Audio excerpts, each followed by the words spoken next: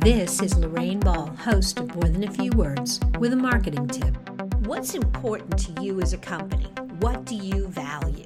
While it's natural in a small business for the values of a company to be driven by the owner, but if your employees don't embrace the same values, your company won't reflect them. So, to clarify your values, start with a brainstorm session where everyone in the company shares what they think the company is about, where they share the characteristics that they would like to see in other employees. You're going to come up with a pretty long list, and the trick is to revise it until you come up with just a few phrases that really capture the essence of your organization.